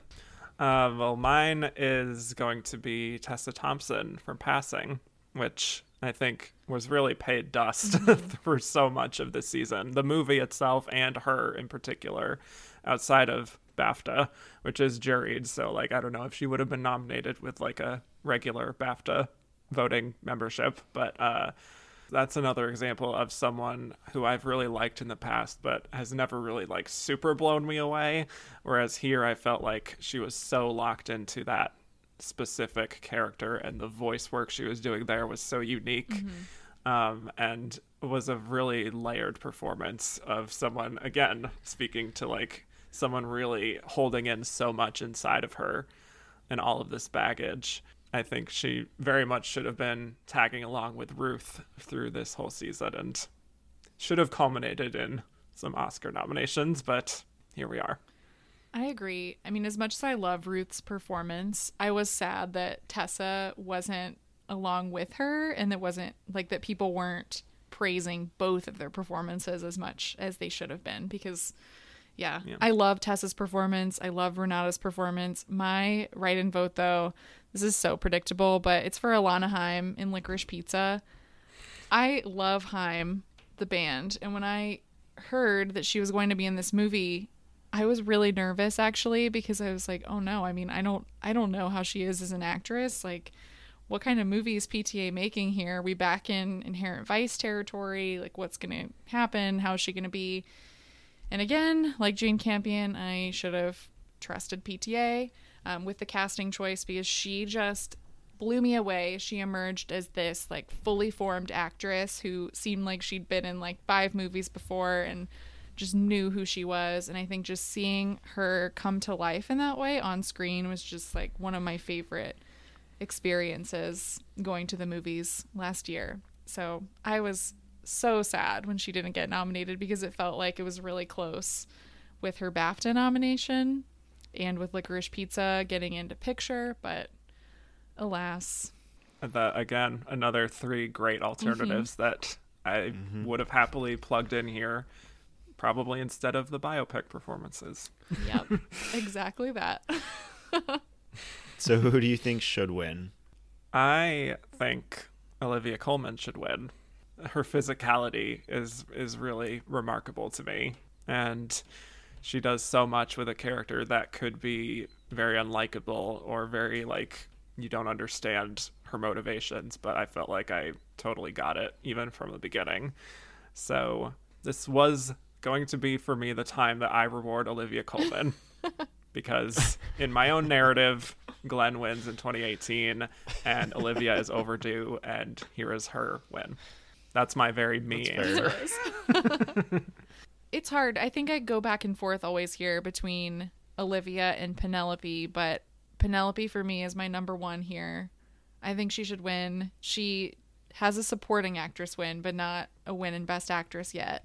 So I feel like this would be a perfect win for her here with her greatest collaborator. She's doing just such nuanced work, and I feel like, yeah, like you mentioned earlier, this is a performance that's going to age really, really well. And if it won, I think like future generations and people would look back on this as a really strong Best Actress win. What a cool win that would be. Yeah, I really want that to happen. Even though I want Olivia, obviously. Right. She already has one in lead. I feel like, yeah, definitely.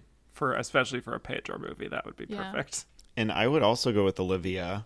I think it's so different from The Favorite that having to would really showcase who she is as an actress, and like a lot more, and her being able to show restraint here versus the boisterous Queen Anne. So I'm always gonna vote for Olivia though, so this is not a surprise.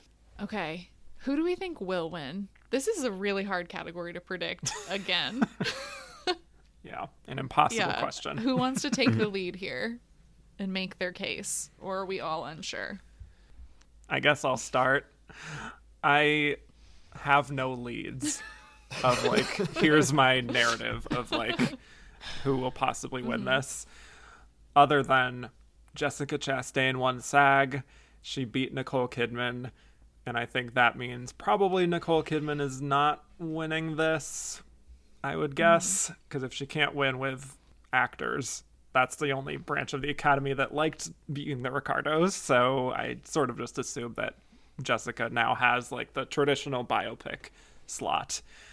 But there's always like that little hint of like Olivia Colman tends to surprise, like she just surprised at the Emmys, and they clearly liked that movie enough to nominate Jessie, and obviously adapted screenplay was expected, but the Jessie one is a sign to me that they really responded to this movie.